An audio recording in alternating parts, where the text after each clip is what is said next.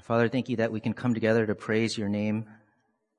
Thank you that you have sent your Son for us, the incarnate Word, the living Word, to bring us forth by your Word through your Spirit, and to continue that work by your Word in our lives in sanctifying us, that we may have life in your Son and live in your Son eternally. Help us now to look to your Word in humility, to be instructed, to be admonished, to be exhorted, to live for you. Help us to apply these truths in a way that would honor you, in a way that would be pleasing in your sight, in a way that would encourage those around us, in a way that would display your goodness and love towards us. We ask these things in your Son's name. Amen. Acts chapter 21, verses 17 to 26. After we arrived in Jerusalem, the brethren received us gladly. And the following day, Paul went in with us to James, and all the elders were present. After he had greeted them, he began to relate one by one the things which God had done among the Gentiles through his ministry. And when they heard it, they began glorifying God. And they said to him, "You see, brother, how many thousands there are among the Jews of those who have believed, and they are all zealous for the law. And they have been told about you that you are teaching all the Jews who are among the Gentiles to forsake Moses, telling them not to circumcise their children, nor to walk according to the customs. What then is to be done? They will certainly hear that you have come. Therefore, do this that we tell you. We have 4 men who are under a vow. Take them and purify yourself along with them, and pay their expenses so that they may shave their heads, and all will know that there is nothing to the things which they have been told about you, but that you yourself also walk orderly, keeping the law. But concerning the Gentiles who have believed, we wrote, having decided that they should abstain from meat sacrificed to idols, and from blood, and from what is strangled, and from fornication. Then Paul took the men, and the next day, purifying himself along with them, went into the temple, giving notice of the completion of the days of purification until the sacrifice was offered for each one of them." Titled this sermon, Gospel Unity. Gospel Unity.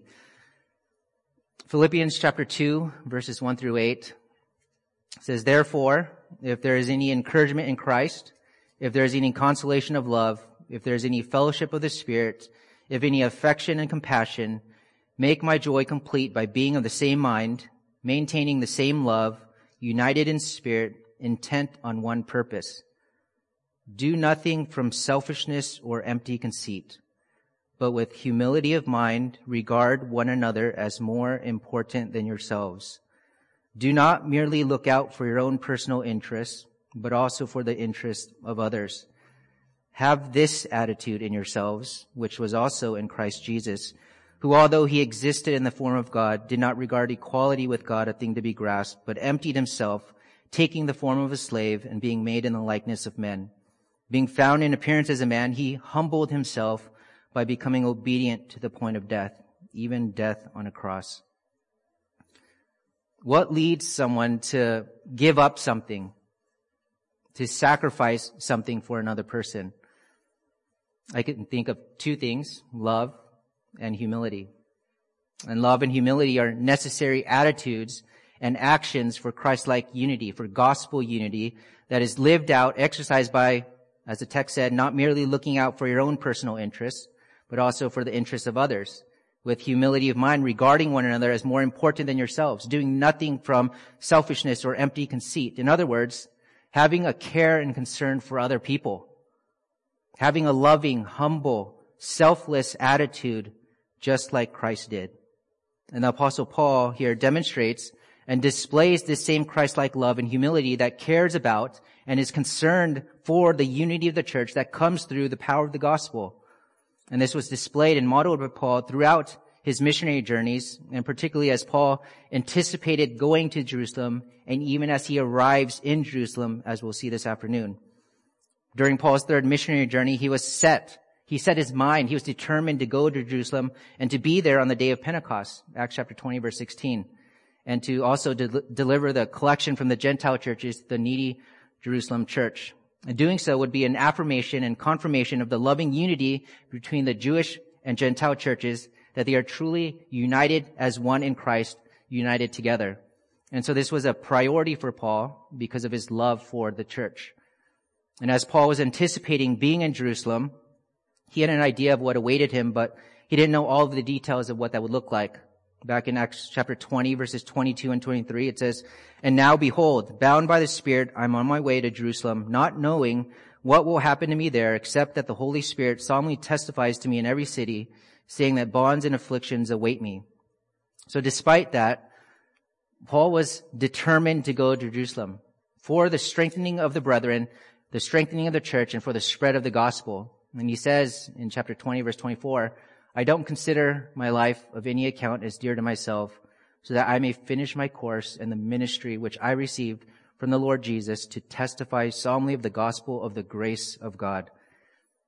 And in chapter 21, verses 1 through 16, what we looked at last time, Luke recounted how the Lord was preparing Paul for Jerusalem so that we would see his unwavering conviction to serve Christ and his church. And we took note of three aspects of Paul's journey to Jerusalem that highlighted his unwavering conviction to serve Christ and his church. First, as he was heading to Jerusalem.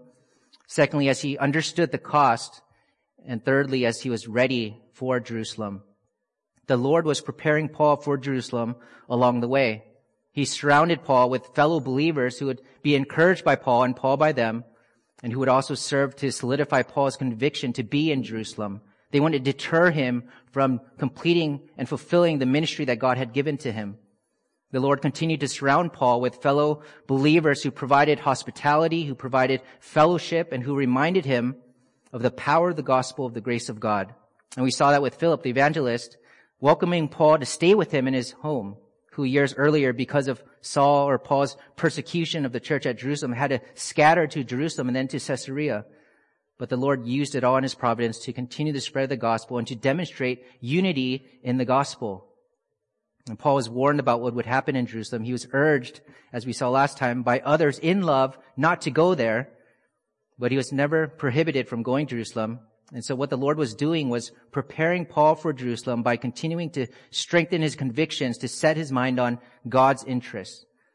The Lord sent the prophet Agabus to Paul to prophesy what would happen in order to continue to strengthen Paul's convictions and for him to continue to consider the cost, to understand what it is to follow Jesus Christ wholeheartedly and to know that it is worth it because it's all for Jesus Christ, what Christ has done for us.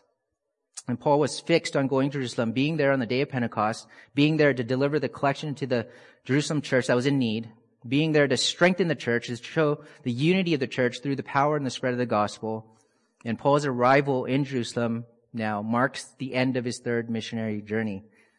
The rest of Acts will focus on his arrest, his trials, and his imprisonment. And so in these verses, Luke recounts Paul's arrival in Jerusalem so that we would see his care and concern for the unity of the church.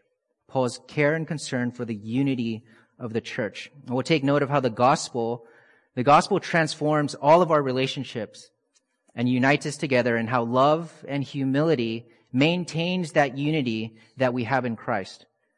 To the extent that we should be willing to sacrifice our Christian freedoms and liberties and preferences for the sake of maintaining unity within the church. This is Luke's focus in this section as he recounts Paul's arrival in Jerusalem through the update, as we'll see in verses 17 to 28, the update, the rumor in verses 20b to verse 21, and the solution in verses 22 to 26. And all of these relate to the unity of the church through Christ and maintaining unity within the church of Christ. So first we'll look at the update given to us in verses 17 through 20a. It says, "After we arrived in Jerusalem, the brethren received us gladly. And the following day, Paul went in with us to James, and all the elders were present.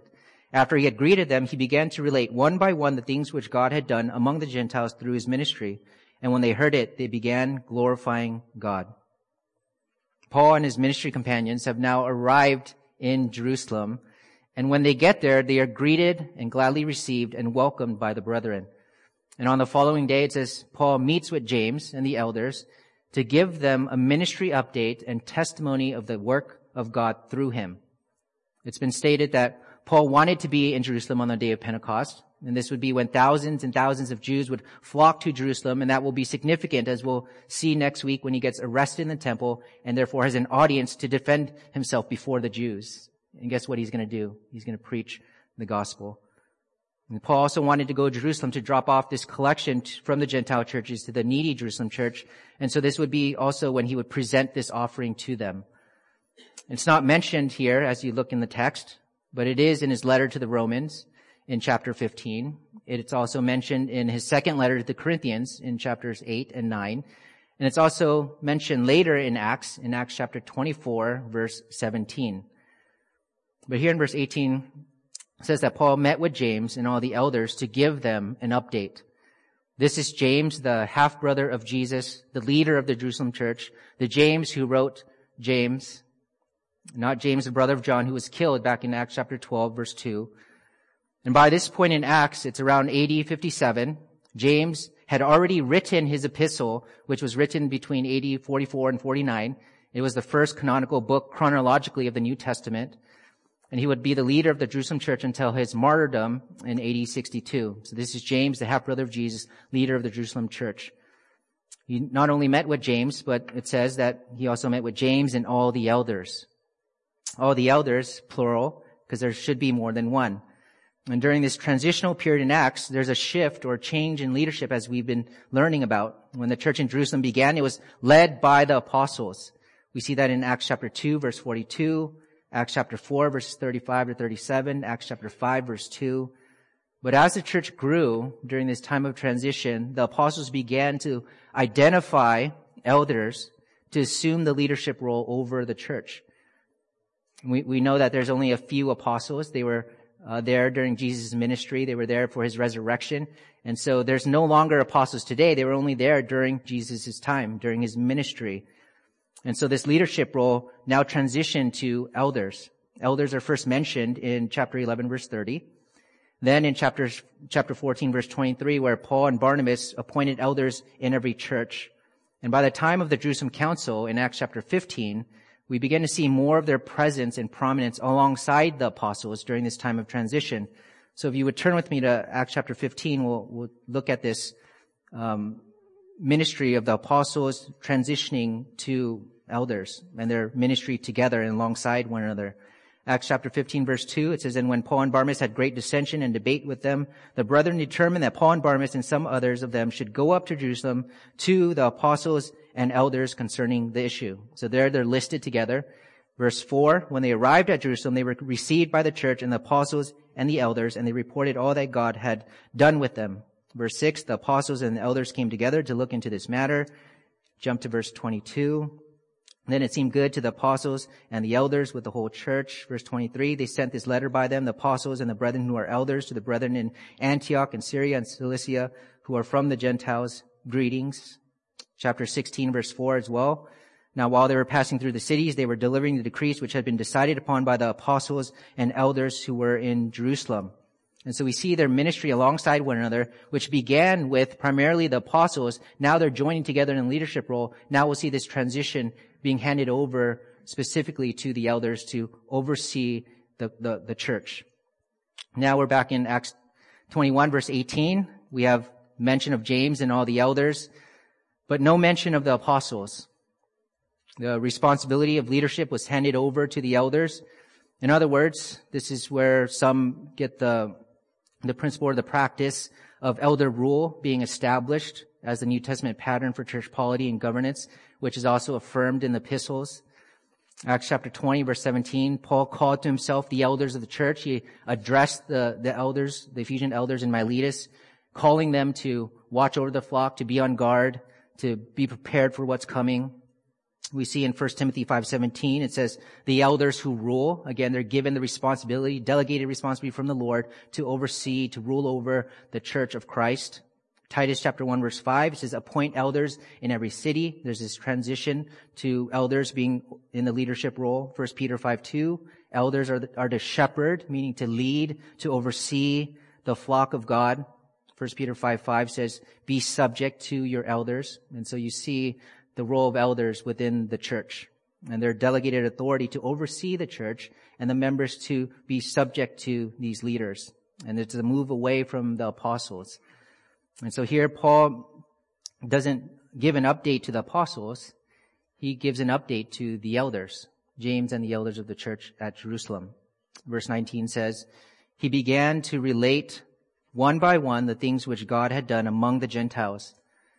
Among the Gentiles, this means that this was God's plan of redemption from the very beginning. It included both Jews and Gentiles. He began to relate one by one the things which God had done among the Gentiles through his ministry. And verse 20, when they heard it, they began glorifying God.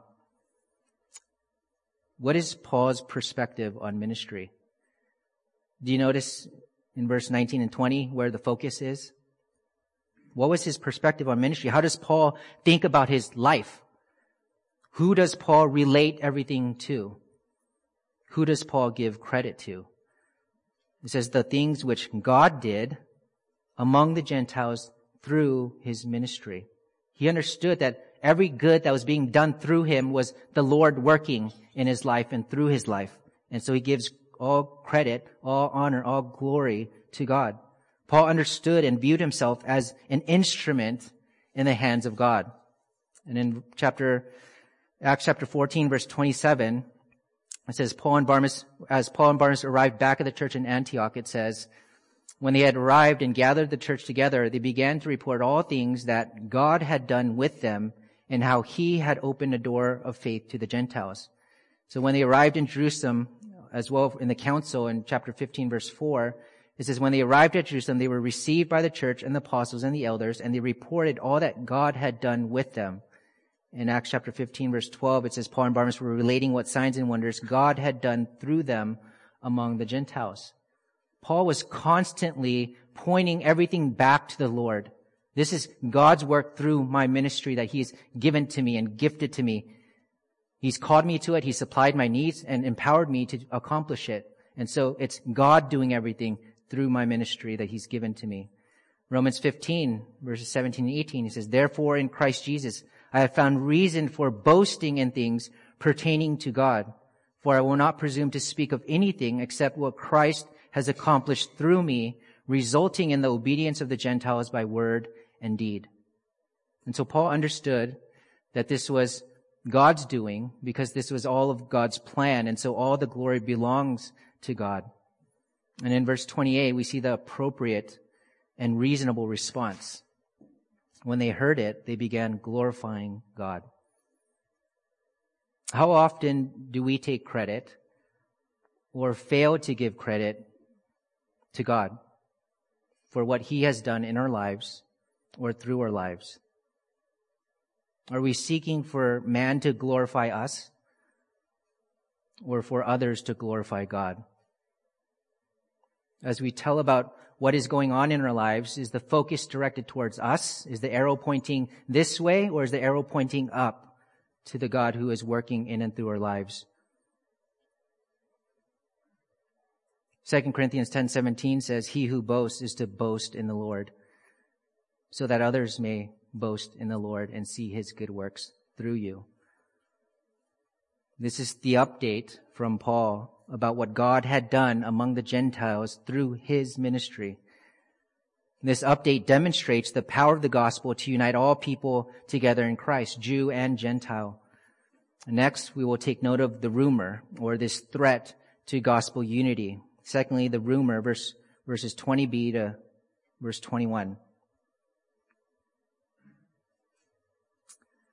It says, and they said to him, you see, brother, how many thousands there are among the Jews of those who have believed, and they are all zealous for the law.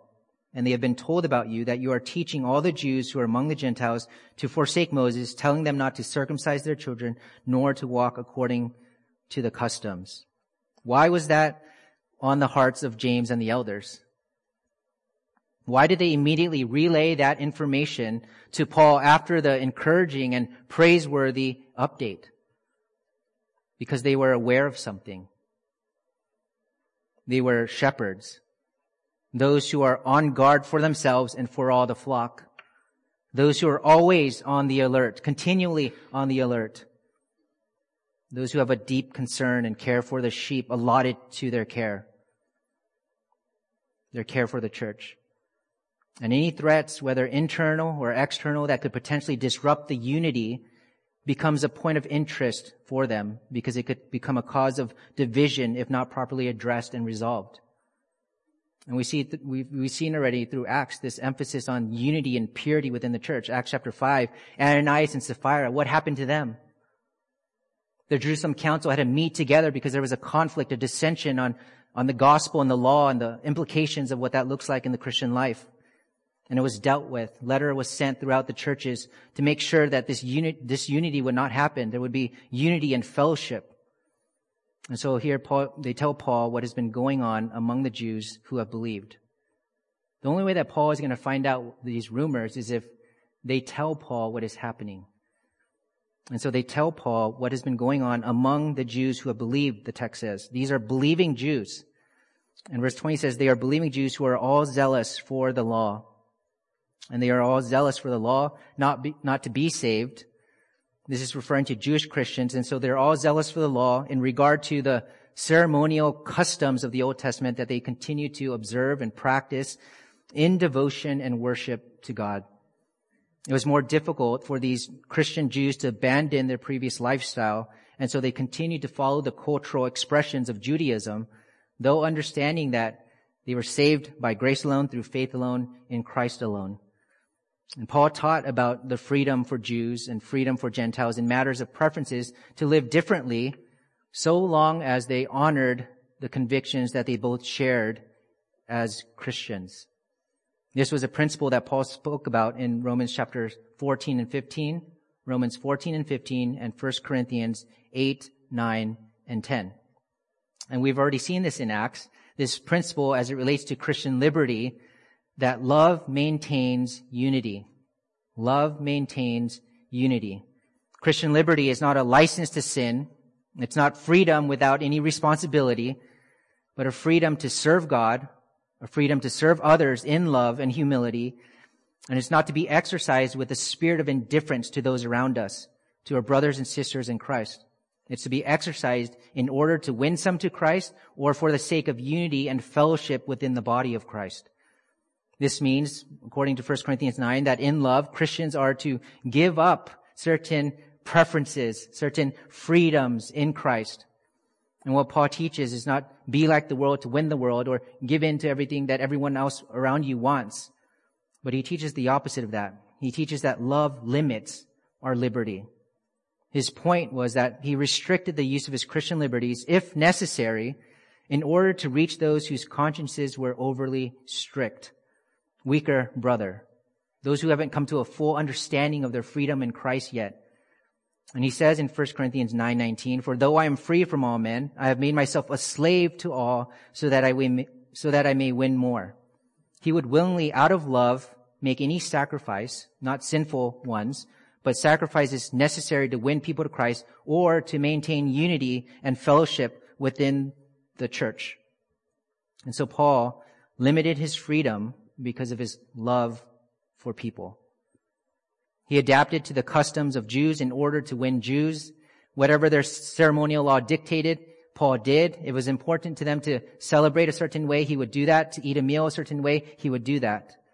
And Paul was not saying that Christians should win people to Christ by accommodating their false religion, but rather he was saying that one is more likely to gain the right to speak the truth by giving up freedoms to avoid unnecessarily offending someone in matters of custom and tradition.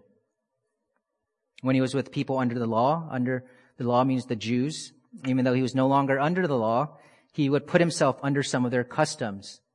And we'll see that this afternoon as well. Paul was not compromising truth. He was maintaining certain things that were ceremonial in nature, indifferent to God in the same way that meat offered to God was indifferent.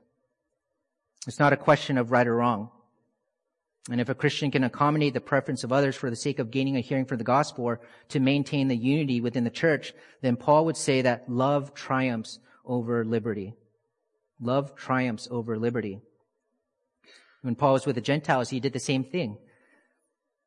When he would likely avoid some Jewish observances that he would normally observe or practice, For example, when he was in Jerusalem, he would follow the Jewish customs, but when he went to Antioch and he ate with Gentiles, he ate the way that Gentiles ate. Galatians chapter 2.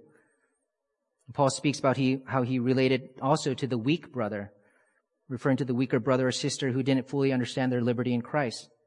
And did this all because he says, I have become all things to all men so that I may by all means save some. I do all things for the sake of the gospel so that I may become a fellow partaker of it. And so we have to understand that there's a difference between compromising and limiting liberty. The difference is between what is optional and what is not optional. Limiting a freedom has to do with what is optional to begin with. Compromising is setting aside truth or accepting false teaching. Paul is not doing that, nor promoting that. He's telling them to limit their liberty for the sake of maintaining unity and fellowship within the church and for gospel opportunities. We also have to keep in mind that this principle applies to cultural situations and not to propositional truths laid out in Scripture. So these believing Jews being zealous for the law was not really the issue. The issue was what they were being told about Paul and his teaching.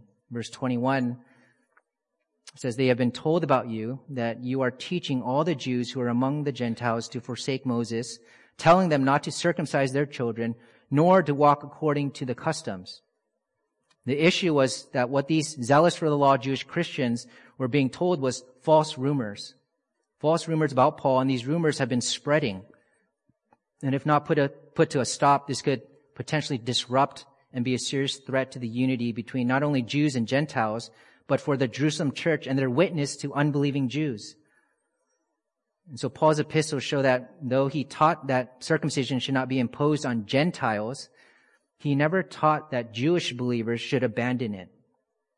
Because whether they did or did not, it was irrelevant to their relationship to God, because Romans 10:4, Christ was the end of the law. And Paul never taught the Jews to not circumcise their children. Paul even took Timothy in Acts chapter 16 and had him circumcised as a demonstration of the principle of Christian freedom and liberty for the unity of the church and for gospel opportunities. To the Jews, he became as a Jew for the sake of the gospel. Paul was also careful to observe the Jewish customs. He even took a Nazirite vow back in Acts chapter 18, verse 18. And his rush to be in Jerusalem for Pentecost showed that he still valued Israel's festival of calendar of festivals, whether he observed them or not. In Galatians 5, verse 11, Paul was accused of advocating for circumcision. But notice here, these Judaizers accused Paul of doing away with circumcision. So these are false claims. They're contradictory. And furthermore, this wasn't a one-time rumor that they were spreading. When it says in verse 21 that they have been told about you, the underlying Greek verb used is katekeo. It's catechism, implying learning by repetition. In other words, these Judaizers were constantly, over and over, spreading lies about Paul to these Jewish Christians who were zealous for the law. And James and the elders loved the church and had a care and concern for the church and did not want anything to disrupt the unity. And so they informed Paul about these rumors. And now we will see their plan of action to resolve this problem. And we'll also see Paul's willingness to, out of his own love and care and concern for the unity of the church, place himself under the customs of the law. Something that he didn't need to do, but he was willing to do for the sake of the unity of the church. So lastly, we'll look at the solution, verses 22 to 26. It says, what then is to be done? They will certainly hear that you have come. Therefore, do this that we tell you. We have 4 men who are under a vow. Take them and purify yourself along with them and pay their expenses so that they may shave their heads. And all will know that there's nothing to the things which they have been told about you, but that you yourself also walk orderly, keeping the law. But concerning the Gentiles who have believed, we wrote, having decided that they should abstain from meat sacrificed to idols and from blood and from what is strangled and from fornication. Then Paul took the men, and the next day, purifying himself along with them, went into the temple, giving notice of the completion of the days of purification until the sacrifice was offered for each one of them. Paul submitted himself to the elders of the church and followed what they wanted him to do. This was their solution, and Paul was willing to go along with it. He wasn't asked to do something that was sinful. He wasn't asked to do something contrary to his conscience. He wasn't asked to do something unreasonable, but what he was asked to do was according to Scripture's teaching on exercising love to maintain unity by not exercising certain freedoms and liberties. This was sacrifice, not compromise. And this was not a sacrifice of truth, but rather a sacrifice done in love and humility to promote and maintain unity. He was asked to partake in a vow along with the 4 men who were already under a vow. This was a Nazirite vow because, as we see in verse 24, it involves shaving their heads in accord with Numbers chapter 6, verse 18. The purpose of a Nazirite vow was to dedicate and set oneself apart in soul and specific devotion to the Lord for a set period of time, typically for a 30-day period. And during that time, they would abstain from wine. They would avoid any contact with the dead or anything unclean, and they would leave their hair uncut. And at the end of the dedication period, they would shave off their hair and offer it in the temple. And they were also required to present an offering of a 1-year-old lamb, male lamb without defect, a 1-year-old female lamb without defect, a ram without defect, a basket of unleavened bread, and various grain and drink offerings according to Numbers chapter 6, verses 13 to 20. So there's a lot that went along with this Nazirite vow. So this would involve a considerable amount of time and money, resources, and Paul was not only to participate in the vow, as we read, but also to pay for these 4 men and pay their expenses so that they could fulfill and complete their vows. And the reason for doing this was the end of verse 24. It says, so that all will know that there is nothing to the things which have been told about you, but that you also walk orderly, keeping the law. This would silence and put an end to the rumors and confusion for these believing Jews. And Paul didn't just tell them, he showed them by example in humility and love to preserve the unity of the church. James and the elders in verse 25 also remind Paul of the previous letter from the Jerusalem Council back in Acts chapter 15, verses 19 to 21, concerning Gentile believers and what they were to abstain from as a way to maintain unity and fellowship by not unnecessarily offending their Jewish brothers and sisters in Christ. And so the focus here is on the unity within the church, maintaining that unity, expressing love and humility in order to do so. And true freedom is a freedom from self. True freedom is a freedom from self. A commentator notes, quote, a truly emancipated spirit, such as Paul's, is not in bondage to its own emancipation. End quote. Paul did what was permissible according to Scripture and what was necessary practically in order to maintain unity within the church. That requires us to look outside of our own desires and interests and preferences to the interests of others. And we see in verse 26 that it says, Paul took the men and the next day purifying himself, and Paul had to purify himself and go through the ritual because he's coming from Gentile lands, and so he was considered unclean. Paul took the men the next day purifying himself, along with them, went into the temple, giving notice of the completion of the days of purification until the sacrifice was offered for each one of them. He followed through in submission to the elders' request in love and humility for the sake of the unity of Christ's church. And so we've seen that Paul is willing to do whatever it takes for the unity of the church. And the question for us is, are we? Are you willing to do what it takes for the unity of the church, or to maintain and preserve the unity of the church? And for us, there's some questions we need to consider as it relates to our preferences in the church. Is the decision I'm about to make, the liberty I'm about to express, and the way that I go about it, which is just as important, could it hurt the unity of the church? Could it hurt the purity of the church? Another question to consider is, will the practice of my liberty tempt others to sin? Will the practice of my liberty tempt others to sin? Romans 14:13 says, therefore, let us not judge one another anymore, but rather determine this, not to put an obstacle or a stumbling block in a brother's way. Another question, has my liberty become a covering for my idols? Galatians 5:13 says, for you were called to freedom, brethren. Only do not turn your freedom into an opportunity for the flesh, but through love serve one another. Another question, have I informed my conscience from Scripture about a freedom that I have in Christ? Have I calibrated my conscience to think about it rightly and properly?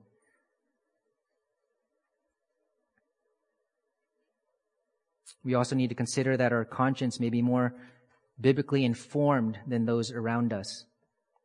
1 Corinthians 8:9-13 says, but take care that this liberty of yours does not somehow become a stumbling block to the weak. For if someone sees you, who have knowledge, dining in an idol's temple, will not his conscience, if he is weak, be strengthened to eat things sacrificed to idols? For through your knowledge, he who is weak is ruined, the brother for whose sake Christ died. And so, by sinning against a brother and wounding their conscience when it is weak, you sin against Christ. Therefore, if food causes my brother to stumble, I will never eat meat again, so that I will not cause my brother to stumble. We need to be patient. We need to be understanding that they may come to a fuller understanding of their freedom in Christ. Also, be careful how you practice and how you express your liberties. Romans 14:22 says, the faith which you have as your own conviction before God. Happy is he who does not condemn himself in what he approves. And so there's lots of different circumstances where this can apply. And I would ask that you would think through some of these questions as you work through some of those things that you are free in Christ to do, but it may be a stumbling block to a brother or sister. So all of these questions and things to consider, if you notice, they have to do with others. It has to do with exercising love. It has to do with exercising humility. It has to do with what we read earlier, not merely looking out for your own personal interests, but also for the interests of others, regarding one another as more important than yourselves, doing nothing from selfishness or empty conceit. It has to do with caring about other people. And it has to do with maintaining unity within the church, for the strengthening of the church, for the testimony and witness of the church, and for the spread of the gospel. And this is about the glory of Christ and not your glory. And this is about the unity of the church and not about your preferences.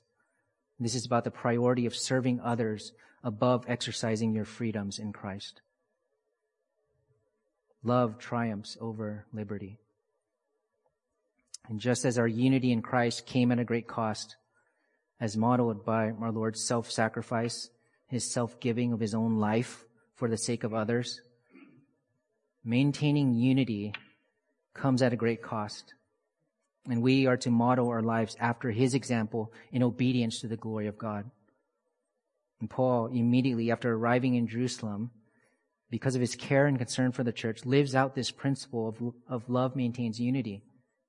He heard about what was going on, and he did what was necessary and permissible according to the scriptures, put himself under a vow, did what was asked of him by the elders, submitted himself to their leadership for the sake of unity within the church, so that the Jerusalem church wouldn't hinder their testimony and witness to other unbelieving Jews, which there would be thousands and thousands of because it's around Pentecost.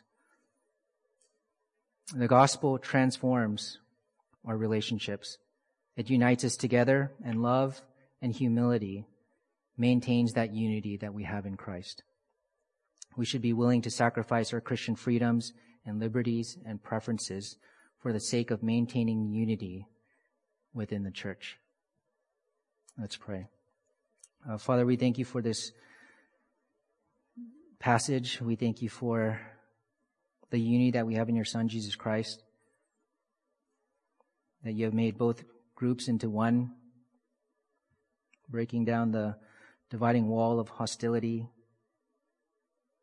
that you've done it through your Son, Jesus Christ, who became our perfect substitute and sacrifice in our place, that through his death and resurrection, we are now united to your Son. We're now united to one another in him.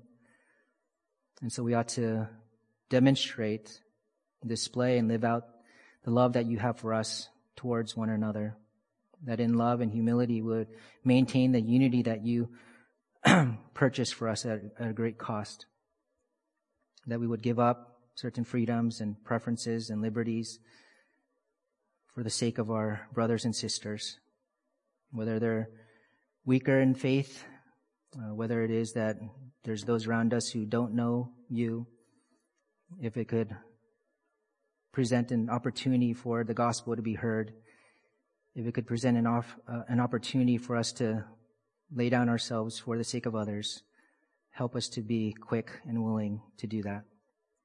And may your word and may your gospel be continually proclaimed to those who need Christ.